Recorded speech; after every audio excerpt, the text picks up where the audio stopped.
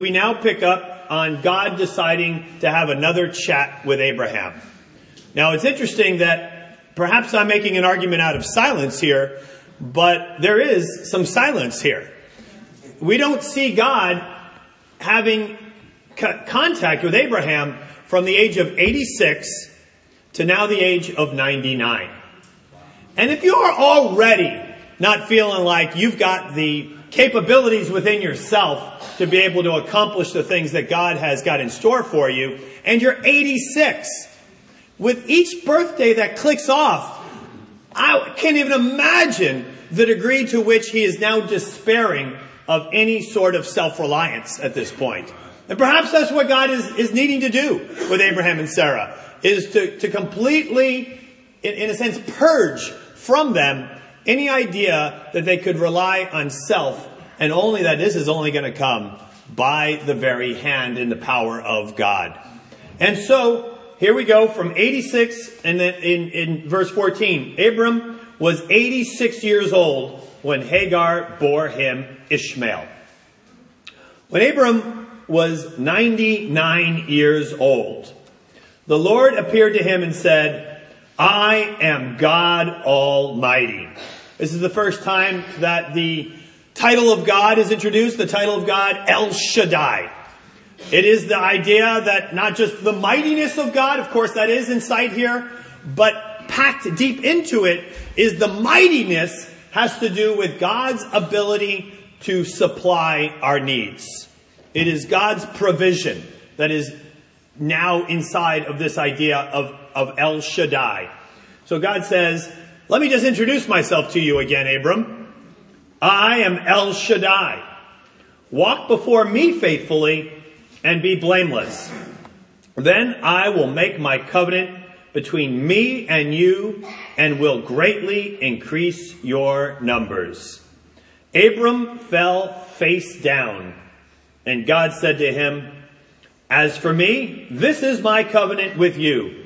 You will be the father of many nations." He's using now an interesting play on words for what he's now going to call Abraham. He will now call him Abraham. In Hebrew, it is the idea that you are a father of the many, and the nations are the goyim, but father of many is what is now the name of Abraham. He says, no longer will you be called Abram, your name will be Abraham. Let me just camp on this for 1 minute as we move along in this passage. Apparently we're not moving along very quickly. But as we move along in this passage, here, Abram is the word that means, and it's the name that means for him, exalted father. Now, he was named that by Terah. The idea of exalted father is one that points backwards. It is that this is your lineage. It's basically a title to Abraham saying, you come from good stock. You've got pedigree. You are from an honorable family. And your father is an exalted father. And so Terah apparently was in his culture there, in Ur and later in Haran.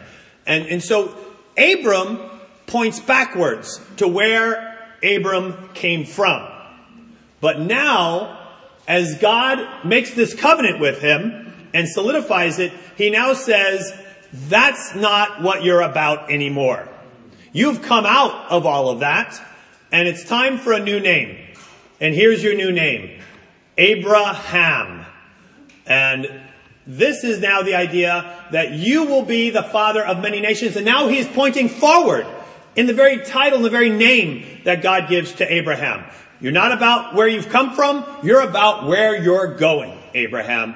Life is now about the future, daring, wonderful that it is, all based on my provision for you, because I'm El Shaddai, and I'm going to deliver on this.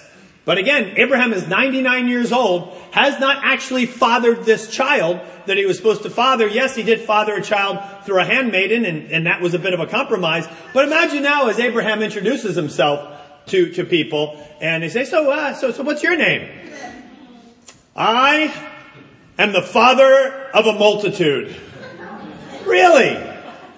So, like all those people in the tents back there, they're all of your kids? No, it's more of a future promise type of a thing that's going on here. But, there are probably things that you have to explain sometimes when you're introduced to somebody that they get to be a bit annoying. I would imagine that for Abraham, this might have been even a little bit embarrassing. But nonetheless, it was a reminder of him every single time that he had interaction with anyone, and he would be able to then state his name. Oh my goodness. I must really need to be relying on God, because my 100th birthday's coming up pretty soon, and I got nothing. My body's as good as dead. Sarah's closed up shop, but I am the father of a multitude. Pleased to meet you. But this is where God wants us. He maneuvers us into this very place where we finally have to come to a realization, time to rely on God. El Shaddai. For I have made you a father of many nations. Past tense. I've already made you a father of many nations. It reminds us of God calls those things that are not as though they already are. I will make you very fruitful. I will make nations of you. Kings will come from you. I will establish my covenant as an everlasting covenant between me and you and your descendants after you for generations to come, to be your God and the God of your descendants after you. The whole land of Canaan, where you reside as a foreigner, I'm going to give you as an everlasting possession to you, your descendants after you, and I will be their God. Then God said to Abraham, as for you. Now this is the first time in all of the Bible that we have so far that God puts a covenantal condition on his agreement with Abraham. Up until this point, everything has just been blessing, promise, check it out, this is yours, check it out, this is yours. But at no point has God said to him, and this is what I expect from you. Here's how the agreement works back and forth. So now God says, as for you, you must keep my covenant. You and your descendants after you for the generations to come. And this is my covenant with you and your descendants after you, the covenant you are to keep. Every male among you shall be circumcised. You are to undergo circumcision, and it will be the sign of the covenant between me and you. For the generations to come, every male among you who is 8 days old must be circumcised. Along with those born in your household or bought with money from a foreigner, those who are not your offspring, whether born in your household or brought with your money, they must be circumcised. But by the way, as a side note, why on the 8th day? Why does God say that the circumcision needs to occur on the 8th day? Why not on the 7th day, a Sabbath day, or why not on the 6th day, the pinnacle of creation, of all things being created on the 6th day? But the 8th day is what it is that God gives us here. And it's interesting that the 8th day does have some kind of wonderful overflowing implications of being kind of a super rest, a super Sabbath, a super covenant that we would have in God. But there's a side note to this.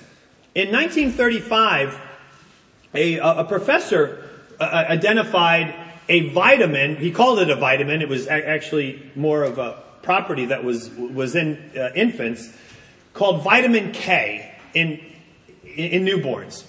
And here's what's interesting about it is vitamin K is responsible for the production of a material called prothrombin. Prothrombin is made in the liver, and it is kind of catalyzed by this vitamin K. And when both vitamin K and prothrombin are in the body in sufficient quantities, it prevents hemorrhaging or promotes the kind of the healing or the kind of the coagulation of blood. Now, here's what's interesting. Only in the 5th to 7th day of a newborn does vitamin K appear.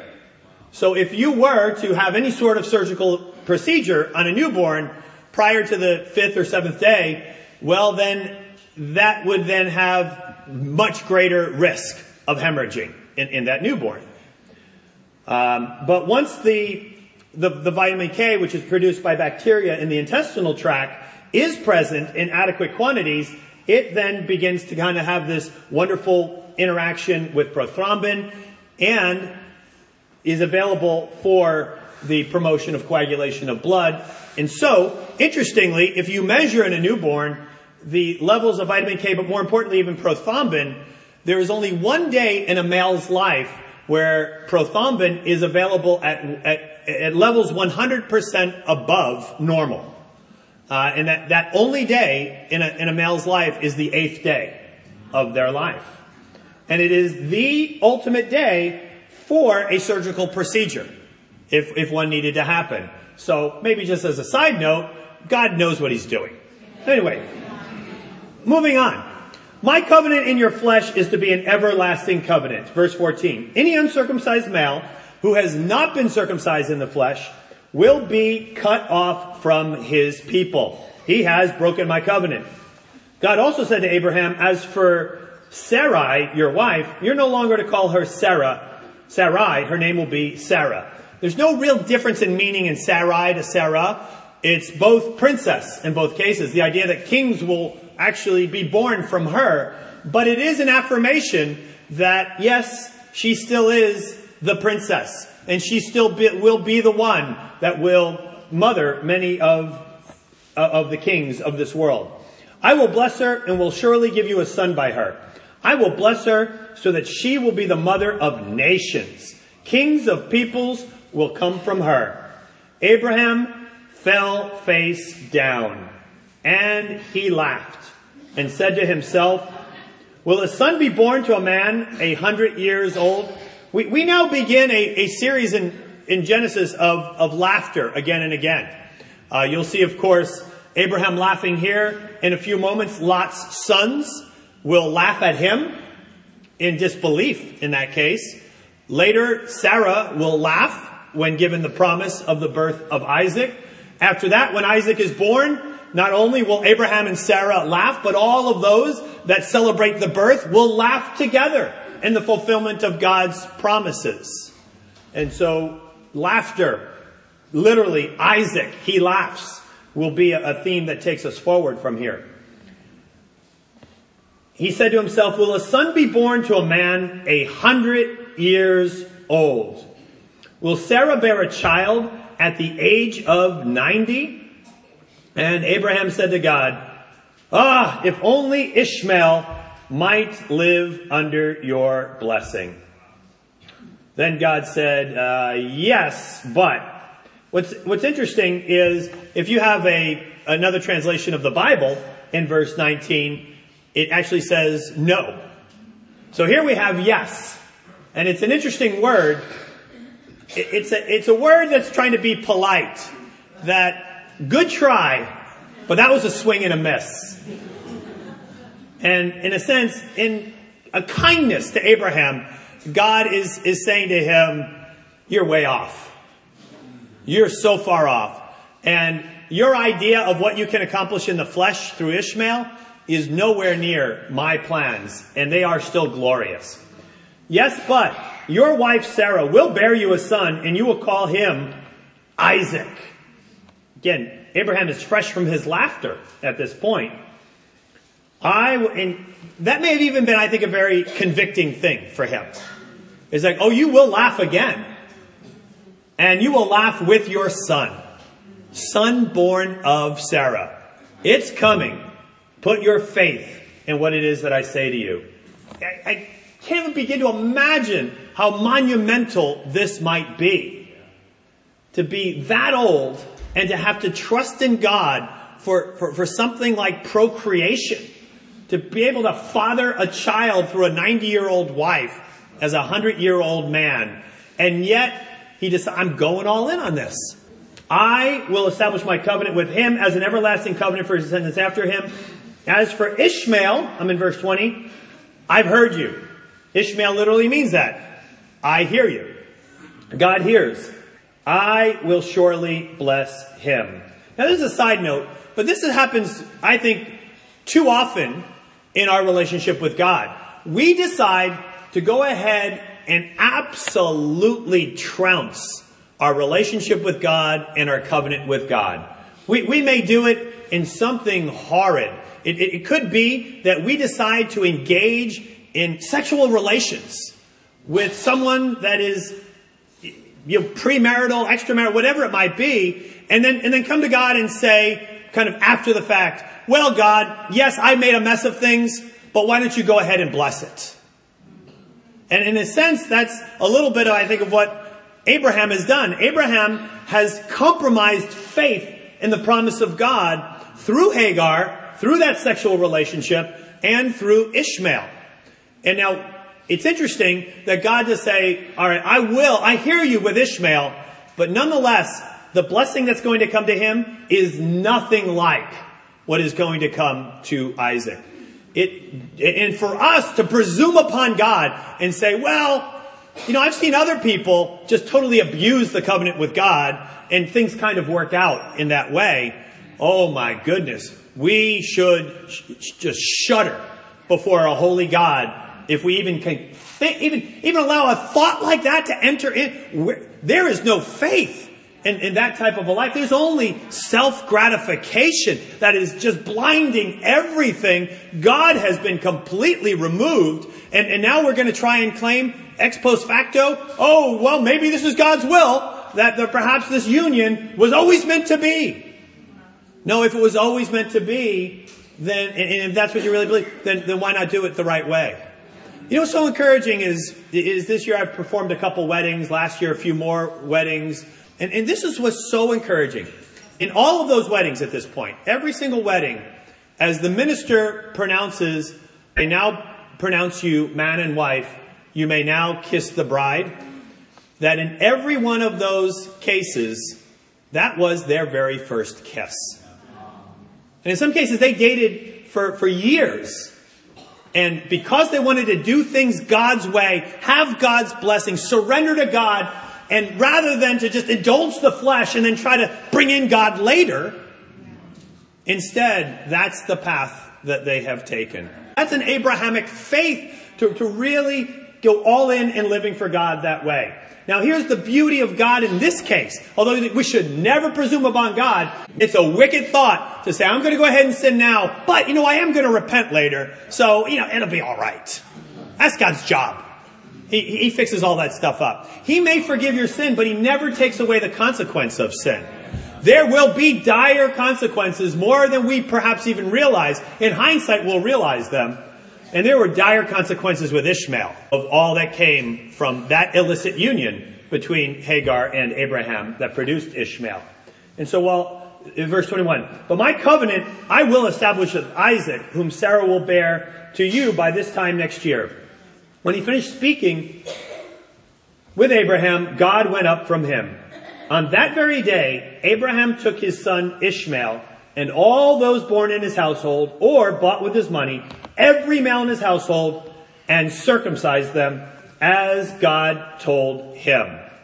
On that very day. Wow. Abraham was 99 years old when he was circumcised. And his son Ishmael was 13. I don't think anybody really wants to have that written about them. But that's some faith right there to undergo that. Abraham and his son Ishmael were both circumcised on that very day. This is not an easy thing that God is asking of them to show that you're all in with his covenant. It would be maybe understandable to think, and they waited for an opportune time. No, a covenant with God? Why not? Oh my goodness. You would consider us to be in a covenant with? Yes, let's do this thing this very day. Let's ratify the covenant. 26, verse 20. Abraham and his son Ishmael were both circumcised on that very day, and every male in Abraham's household, including those in his household or bought from a foreigner, was circumcised with him. Let's talk about some of the things that are evident in this passage. First and foremost, as my first point is, covenant confidence. Why does God even have to make a covenant with us? Why does he need to do that? Does he maybe not trust us? Do we not trust him? The beauty of a covenant, the beauty of a contract, the beauty of a ring on a wedding day is that in some small or great way, we are given a confidence about the connection and the beauty of the relationship that has come about. A covenant is really an additional bestowal of grace by God upon us.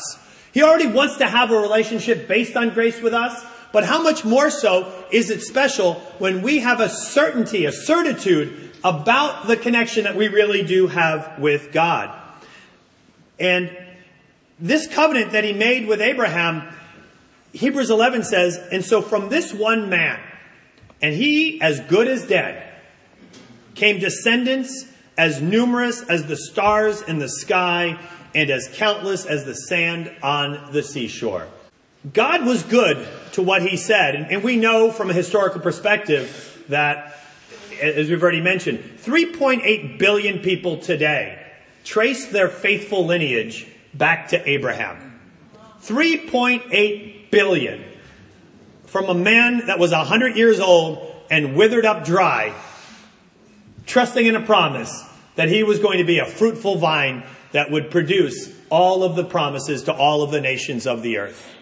Really astounding, but it's very easy to have a real moment of deep doubt and wonder, maybe God means this in a metaphorical sense. Maybe they'll be blessed because they'll read about me someday. Maybe they'll be blessed because something that I have said or done inspires them in some way. But no. It's going to really happen through Isaac. And the confirmation of that is through this covenant that includes circumcision. Now circumcision is, to put it bluntly, it is the cutting off of the foreskin of the male penis. And it's like, wow, why that of all things to be able to pick something to have? Well, for one, it's clearly something that you're not going to forget. It's identifiable. It's unmistakable. Circumcision is referred to many times in the Old Covenant about many things. And it is circumcision, just the word itself, doesn't always have to do with foreskin. So anything can be circumcised, including a tree could have uncircumcised fruit if it's an unclean fruit. The idea of circumcision is another way of saying of being refined by the very work of God. In Jeremiah, he laments that the people, as they listen to his preaching, have uncircumcised ears. God in Deuteronomy wants people to circumcise not just their privates, but he wants them to circumcise their hearts. But to not make a mistake between these things, the idea that God would talk about circumcised hearts and ears and fruit and all of those things doesn't necessarily mean that it's referring to this circumcision. It's just the same word. This idea of a cutting off and a refining in order to be in a more wonderful state. Now, of course, it is symbolic that God wants this to be the case for his people, so that you recognize that you have a fleshliness about you that really does need to be refined by a faith in me. What is it that refines our fleshliness? Not the circumcision of a foreskin, but what refines our fleshliness is deciding to trust not in our flesh, but trust in God. And then we live, in a new covenant sense, no longer for ourselves, gratifying the desires of the sinful nature, but rather in delight of living in alignment with God. Self-denial is one of the great refinements of a circumcised heart. If you truly have had circumcised ears to hear the gospel, a circumcised heart to be able to receive the gospel, then you would have a denial of the flesh. You've had a fleshly circumcision, a denial of all things fleshly, to live not for self-gratification, but for the greatness of God. Now, a covenant with God helps to be able to breed great confidence. It's one thing to have the promises of God. It's another thing for God to make it super clear that this is now our ratification, me and you. It's why I think that it is such a horrendous thing that the new covenant, which is given to us with such kind of clarity of promises and clarity of covenant ratification, is corrupted by those that just want to make it the almost as though it's the propagation of a good idea, right? if you have this good idea, Jesus is Lord, and you kind of hold that to yourself, and that's really kind of your heart and your allegiance, then you know what? You've got the new covenant with God. That is not firm ground. That's shaky ground. Well, do I have the idea or do I not have the idea? Have I come to trust in Jesus as Lord or have I not come to trust in Jesus as Lord? And then as if, well, we got to add to it. We got to do more than that. So how about we do this? How about if you're not sure if you like the idea that Jesus is Lord, to kind of solidify things between you and God, how about what could we do? I know what we'll do is, all right, why don't you just shut your eyes? And if any of you out there is not really sure where I don't mean to shut your eyes. I'm doing a caricature of what many do on this. And then the preachers just simply exploit difficulties that are common to everybody. Some of you out there, I believe, are having financial difficulties. Thanks. Okay, that's 70% of the people. Some of you are feeling as though you're not really in that oneness of intimacy with your wife right now or with your husband. Okay, that's 99.9% of all married people, in the group right now. Some of you young folks out there are uncertain of your future and whether God is really going to be able to provide you a suitable relationship in marriage. Right? Okay, we covered all the bases. Well, let me throw a couple more things in there. Some of you are struggling with pornography. Some of you are struggling with gossip. Some of you, right? We kind of cover all the bases. And now that we've got them in that unshaky ground, because of course all those things are still going on in their life, and all they're holding on to is a sort of an idea that Jesus is Lord. Let's do this. Come on down front. Come on down front here. This is an altar call. I'm calling you to the altar. And if you come here and then you really pray right now to invite Jesus into your life, invite Jesus into your heart, which, by the way, is not anywhere in Scripture of how unsaved people come to Jesus in a new covenant.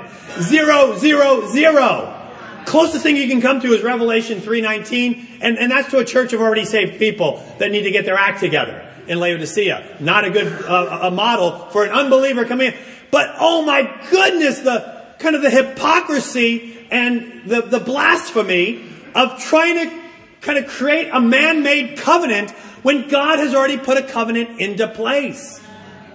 And then to say, all right, now really pray, and there's so many good-hearted people that do it repeatedly because there's so much uncertainty in it, and it's so man-made that you can't find the confidence in it in Scripture, and come forward and be like, Jesus, come into my heart, Jesus, come into my heart, come and be with me and I'll be with you. I want you to be Lord of my life, Lord. I want this. And those are very sincere prayers, but it's not the covenant that God has put into place in Scripture.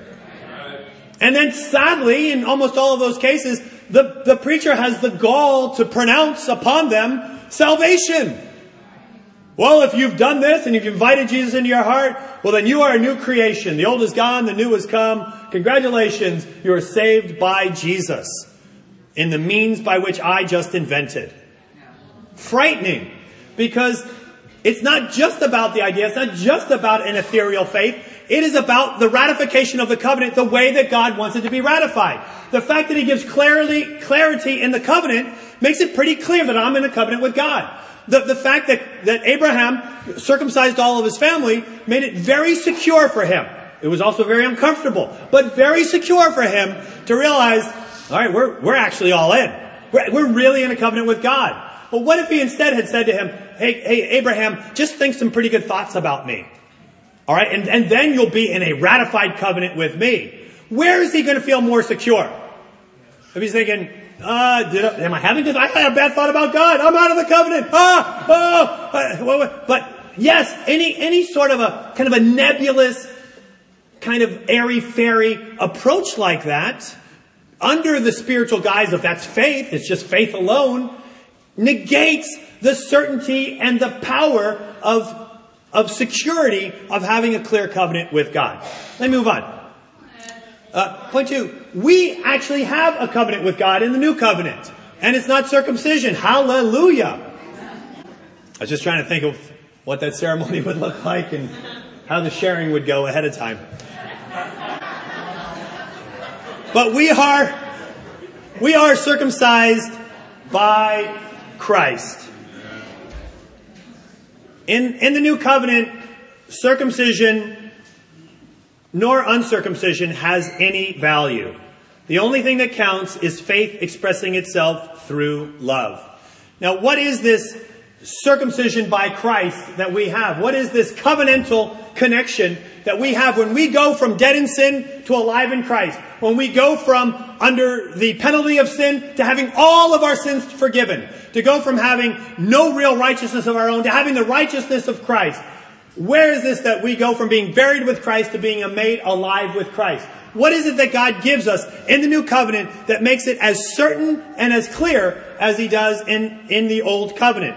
Well, he does it in Colossians 2, and really when he establishes the covenant in Acts chapter 2 as well, when the people come and realize the resurrection of Jesus Christ is brought about because we required his death, because we sinned. What should we do? And Peter, standing up to be able to bring new believers for the first time into covenant with God, says to them, who says, brothers, what shall we do? Repent and be baptized, every one of you, in the name of Jesus Christ, for the forgiveness of your sins. And you're going to receive the gift of the Holy Spirit. The promise is for you, for your children, for all who are far off, for all on whom the Lord our God will call. And those who accepted Peter's message that day were baptized. And so in the new covenant, we do have this amazing connection and clarity and certainty. In Colossians 2:11, here's what the Bible reads. I'll read it to you. You don't have to jump over there if you don't wish. In him you were also circumcised, with a circumcision not performed by human hands, your whole self ruled by the flesh. That phrase there is just your sarx, your fleshliness. Your whole fleshliness was put off when you were circumcised by Christ. How did that happen? Verse 12, having been buried with him in baptism, in which you were also raised with him through your faith in the working of God, who raised him from the dead. When you were dead in your sins and in the uncircumcision of your flesh, God made you alive with Christ. He forgave us all our sins. There's some beautiful truth that is laid out here in Colossians 2, but one of the big things to recognize is this is not a circumcision performed by the hands of men. This is an amazing activity that we engage in, and it is an operation performed by Jesus. The fleshliness of our lives is removed. The offering of the forgiveness of sins is ratified. New life. We go from dead in sin to alive in Christ. We go from fleshly and under the dominion of flesh and sin to having all of that thrown off. Everything that is promised in here, buried with Christ, made alive with Christ, all sins forgiven, fleshliness no longer ruling us. All of this happens at a time where we get to actually participate in a burial with Christ and a resurrection to new life. Why? Because we come to this dead in our sins, as this passage says. But we walk from it new life, in newness of being. Praise God. And all of it hinges on our faith. Just like in Abraham. You're not raised just because you engaged in the activity. There's no power in the activity of baptism. All of it is in the fact that your faith is the integral ingredient in the midst of all of this.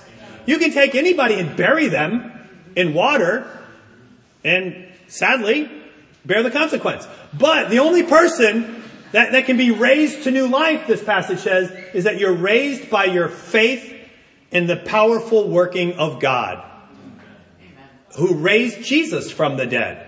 A faith that believes that God can raise the dead. A faith that believes that God raised Jesus from the dead. A faith that affirms the resurrection of Jesus Christ and all of the implications that flow from that. That's what we bring. Yes, we've been brought to this faith by God, and God through His Holy Spirit convicted us and orchestrated all of this so that we could come to faith. And you think that would be enough to be able to have that kind of faith. But God says, no, I'm going to give you something even more so that you walk around secure. I'm going to ratify all of this. There's going to be a before and after picture that is going to be extremely distinct so that you will never have to wonder, did I really go from dead in sin to alive in Christ? Did I really go from unbelief to belief? Did I really go from being under the penalty and debt of sin to being completely now set free in Jesus? I'm going to do it by you participating through baptism in a burial with Christ and a rising to new life. By the way, a lot of people will say, oh, yeah, I was baptized. Once I came to believe and was saved, I was baptized. Well, not that I want to be overly picky about this, but that makes so little sense with respect to this passage. Because if God took you and raised you to new life, why would He then decide to then bury you? Then this becomes a macabre covenant, if that's the case. Congratulations, you're alive. Now you'll be buried. This actually affirms that no, while you're still dead in your sins, is when we are buried with Christ.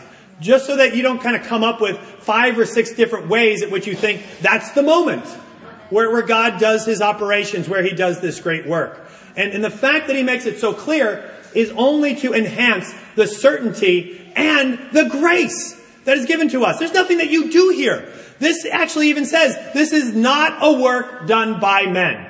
The word that is in the Greek here, akieropoitos. Not, kiero, hand, poitos, work. This is not a work done by any hand of men, including you.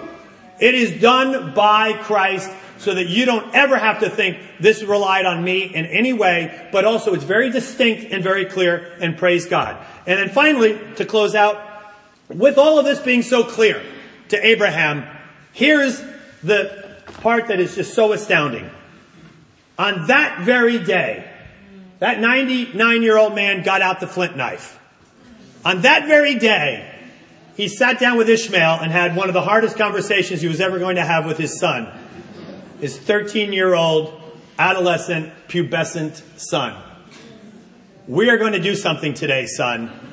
It's hard to explain, but it's happening today because it's big stuff that awaits us. We have covenant with God. Covenant with God that awaits us. Why should we delay any longer?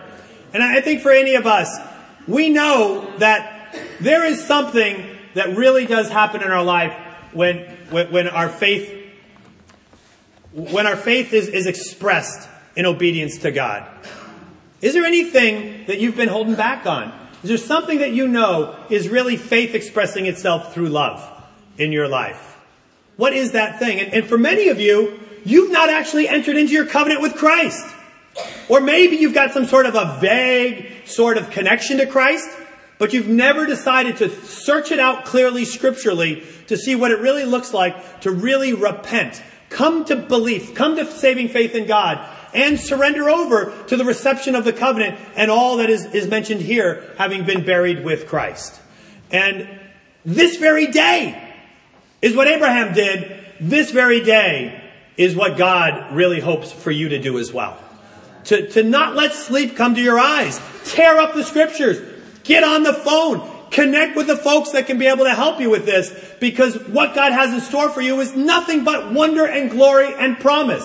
That you are to become the person that you've always doubted that you were meant to be. And even though God says to you, this is who you are scripturally. You have new life, you have righteousness, you're seated in the heavenly realms. This is who you are. This is the confidence by which I want you to walk the earth. That you are my chosen son and daughter, whom I love, with whom I am well pleased. This is what I want for you. Why wait another day?